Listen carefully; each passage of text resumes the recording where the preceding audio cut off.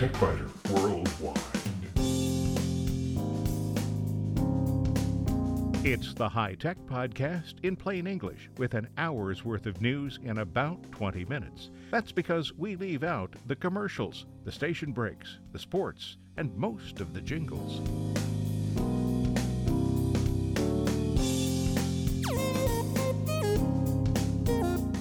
Podcast number 542 for the 7th of May, 2017.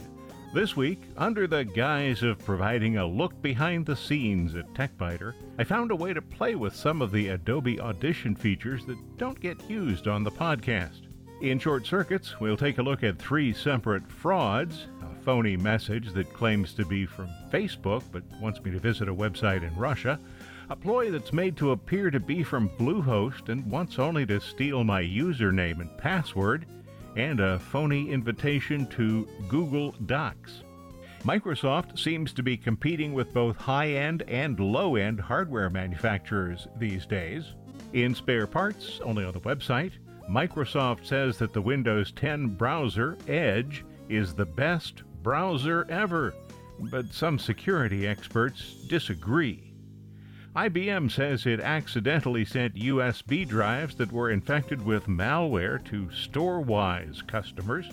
And the adoption rate for Windows 10 is increasing in enterprises, but many IT departments are still dragging their heels.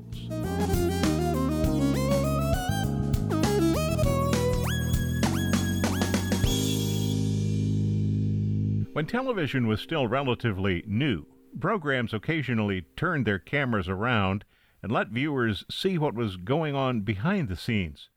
On the rare occasions when this was done, I was fascinated. So today we'll consider some of what happens behind the scenes here. Fortunately, though, there is no video. What made these behind-the-scenes visits so remarkable in retrospect was the equipment used. All video cameras were huge and had to be mounted on an even larger pedestal. Houston Fearless was one of the primary manufacturers, and the combined gear, the camera and the pedestal, could weigh 400 pounds or more. The camera was trailed by a huge cable, so the idea of just wheeling the camera out of the Air Studio and into the control room had to be somewhat daunting, but they did it. The primary tool used to create TechBiter Worldwide podcasts is Adobe Audition, so going behind the scenes isn't at all daunting, and no heavy lifting is involved. Adobe acquired Cool Edit Pro from Centrillium Software in 2003, and it was the basis for what is today Audition. There are 2 primary interfaces, Wave and Multitrack. The Wave editor is used to edit a single file, for example, a narration track or an interview. The multi-track editor is used, as you've probably already figured out, to combine multiple tracks. For example, opening and closing themes, narration tracks, various musical bumpers, and additional sounds that are all used in the final program. But those are the routinely used tools, and the headline on this promises audition magic rarely heard on TechBiter. In other words, this was mainly my excuse to play with some of the features that I never get to touch normally. So please indulge me, and I hope you find this worthwhile, or at least amusing, and maybe even entertaining. As an old radio guy, and I'm not sure whether the emphasis there should be on old or radio, what amazes me about Audition is the fact that much of what can be done now with relative ease would have been impossible without a digital audio workstation. I'll demonstrate a few bits of magic in the next few minutes, and only one of them would have been possible in the old days, and then only if the radio station had some sophisticated equipment that the engineers would allow the common folks to use. I'll tell you which one after we've heard them all. Audition's 2 methods of displaying sound are essential to finding and repairing problems. One display shows the relative loudness of the sound. That's the view most people will recognize as representing sound because it's the display that you see on television programs or motion pictures when they're showing somebody editing sound. The other display shows the frequencies vertically and represents louder sounds with brighter colors. I think of this as being somewhat similar to the histogram in photographic applications such as Lightroom and Photoshop. Audition can fix a lot of problems, many more than I have time to talk about, so we'll take a look and a listen to some of the most common audio problems. Sometimes an audio track will have pops and clicks. These sounds are often high-energy annoyances that span a wide range of frequencies. Audition's healing brush is similar to Photoshop's healing brush, except for sound. And that may seem illogical, but remember that both sounds and images are really just data as far as the computer is concerned. Techniques that can be used to clear a blotch on somebody's face can be applied to eliminating a click in an audio file. Yeah, I'm sure it's not as easy as just repurposing code from one application to another, but the concept is the same, or at least it's similar. Take a listen to these before and after recordings with some pops and clicks. Let's see if we can remove the clicks and pops from this recording. Let's see if we can remove the clicks and pops from this recording. Another common problem involves a constant noise that occurs throughout the recording. For example, a low-frequency hum, usually 60 hertz, or an air conditioner that can create a rumble. Identifying the noise, such as something from an air conditioner, is most suited to the standard waveform display. The area at the beginning and end of the track, where there's typically no speech, is usually where you go to find the hum. If you're familiar with noise-canceling headphones that can eliminate the sound of jet engines on an airplane, you understand the concept. The headphones identify continuous sound and then attenuate the appropriate frequencies. With Audition, the user is responsible for showing the program a clear sample of the noise. After that, Audition takes over and removes it. Here we go, before and after recordings. This is the sound of a recording made in a room where air conditioner noise is overpowering. This is the sound of a recording made in a room where air conditioner noise is overpowering. Phones can be a problem too, cell phones or regular phones. During an interview, a phone may ring in the distance. If the phone is too close to the microphone, there's really not much that can be done. But a phone that's across the room can usually be tamed. Unlike clicks and pops, though, ringing phones have substantial duration. And unlike the hum of an air conditioner, ringing phones aren't continuous. Eliminating a sound like this requires a different kind of tool. The ringing phone creates several short bursts of sound, and these bursts occur in several frequency ranges. The phone used in the illustration you'll hear, and that you'll see on the TechBiter Worldwide website, is particularly obnoxious because it covers such a wide expanse of the audio spectrum. Removing this much information does degrade the voice, but only slightly. Some additional techniques or more care in selecting the exact frequencies to remove could be used to improve the voice.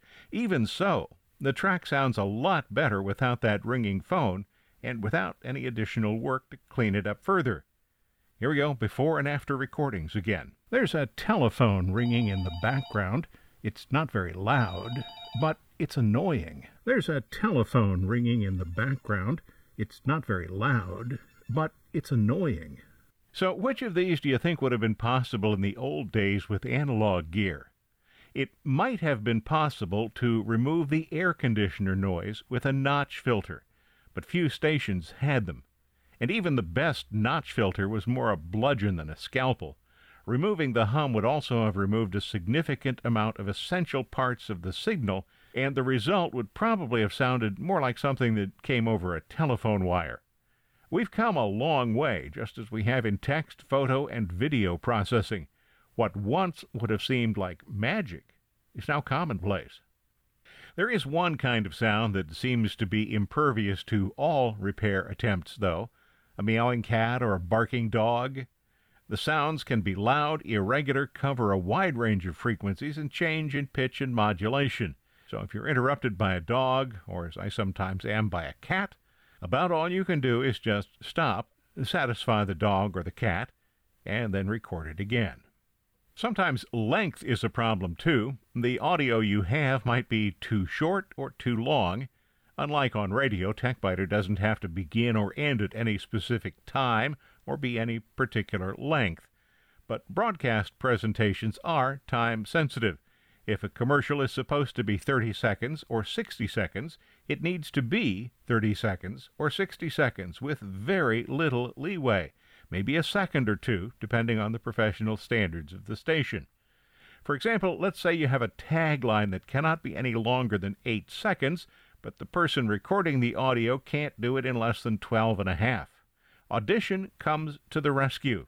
An audio clip can be accelerated or slowed by 20% or sometimes even more than that without having a detrimental or even noticeable effect on the sound. And Audition can do that without making the person sound like a chipmunk. So in the next recording, we'll hear the original sound, 14.4 seconds, an 8-second version, that's shrunk to 64%, and that becomes objectionably fast. But if you could talk the producer into giving you just another 2 seconds, there's a 10-second version that's really pretty good. So you'll hear them in this order: the longest, the shortest, the 8-second one, and then the 10-second version that would be usable. This tagline must fit in an 8-second space, but it cannot be edited, and unfortunately it will be longer than 10 seconds. For that reason, it must be reduced. This tagline must fit in an 8-second space, but it cannot be edited, and unfortunately it will be longer than 10 seconds. For that reason, it must be reduced. This tagline must fit in an 8-second space, but it cannot be edited, and unfortunately it will be longer than 10 seconds. For that reason, it must be reduced. Conversely, it's possible to maintain the length of a clip while raising or lowering the pitch. In fact, you hear the lowered pitch at the beginning of each podcast. Yep. That's really just little old me. TechBiter Worldwide. So there you go, kind of a listen behind the scenes. There are lots of other tools in the box too, some of which I've never used, and some of which would be pretty difficult to illustrate. When the most recent version of Audition was pushed out to Creative Cloud users, it came with some new educational links covering topics such as the basics, creating a podcast, and reducing noise. This is a good start on making the program accessible to those who have never worked in radio, television, or motion picture production. In other words, most of us. And there's a new link in the Help menu. The link leads to more than 10,000 sound effects and thousands of music tracks that can be downloaded and used without additional charge. A new section called Sound Booth Scores is shown as coming soon. One thing is clear, though. If you're looking for a way to modify a recorded sound, Audition probably has what you need.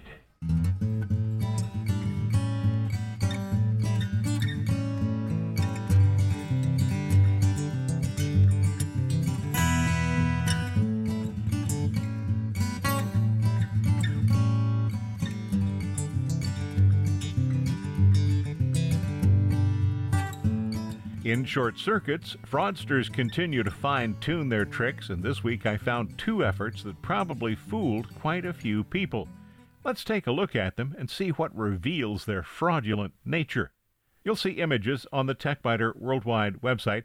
I start with a message that claims to be from Facebook. It says that I have notifications pending, specifically for friend request. And those are the first 2 clues that this is a fraud.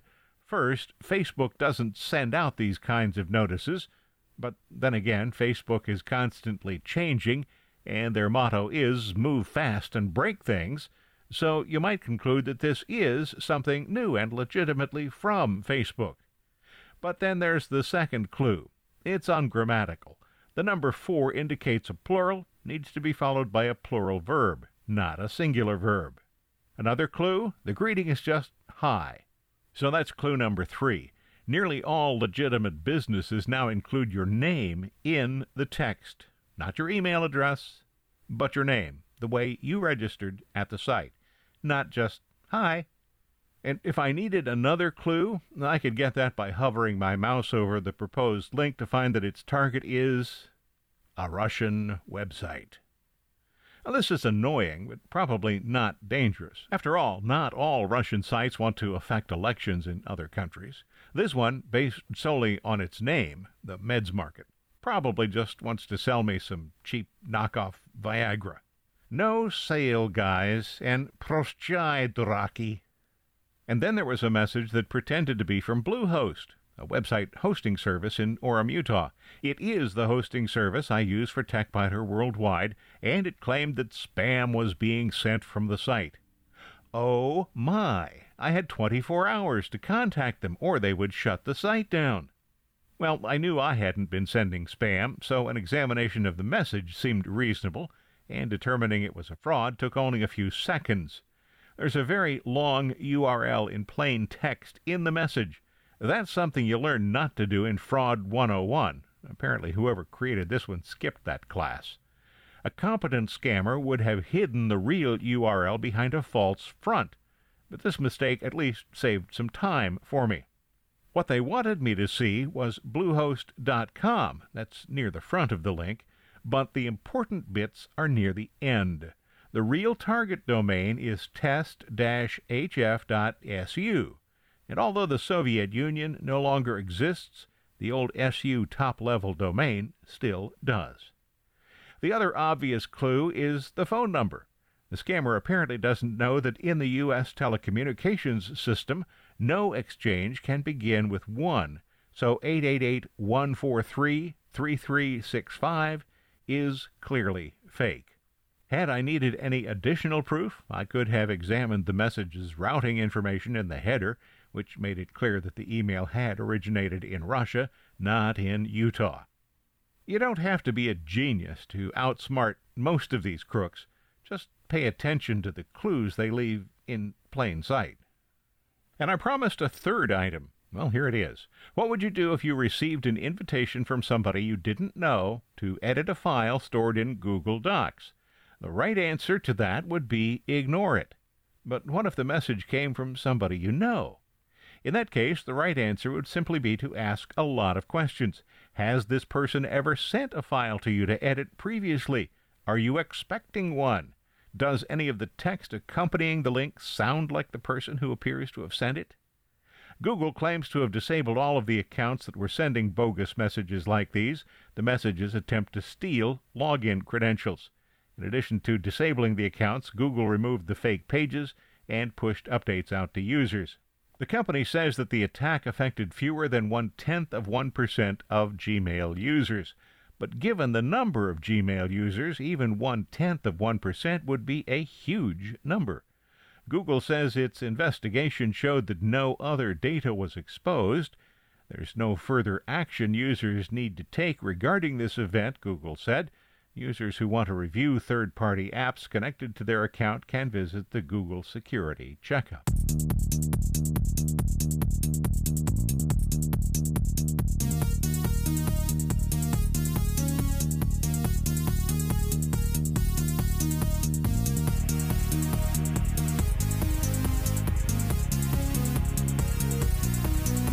Remember when Microsoft was a software company, starting with DOS as an operating system and then Windows? Remember Multiplan, the spreadsheet program that was a competitor for VisiCalc in the early 1980s? Then came Excel, Word, Access, PowerPoint, and all the others. But now Microsoft is concentrating on hardware. In mid-June, Microsoft will start shipping the new Surface laptop, starting price $1,000, or in Microsoft speak, $999. And the target audience is those who might be considering a MacBook Pro. The least expensive of those, $1,100. But wait, the computer runs a special version of Windows 10 called Windows 10 S.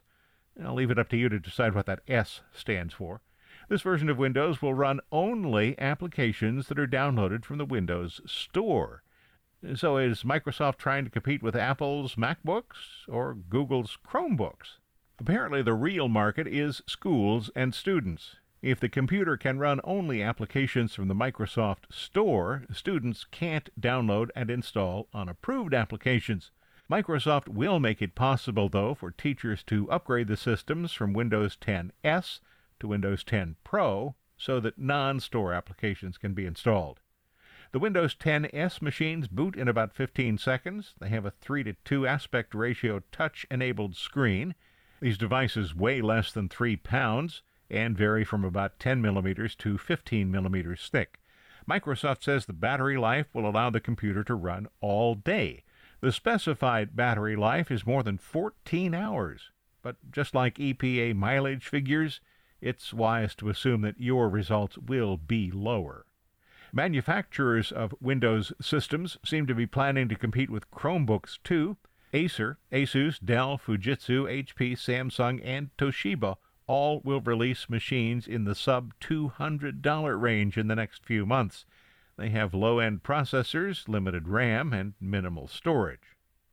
You don't need any storage at all for spare parts because it's only on the website. This week, Microsoft says that the Windows 10 browser Edge is the best browser ever. Some security experts disagree. IBM says that it accidentally sent USB drives that were infected with malware to Storwize customers. And the adoption rate for Windows 10 is increasing in enterprises, but many IT departments are still dragging their heels.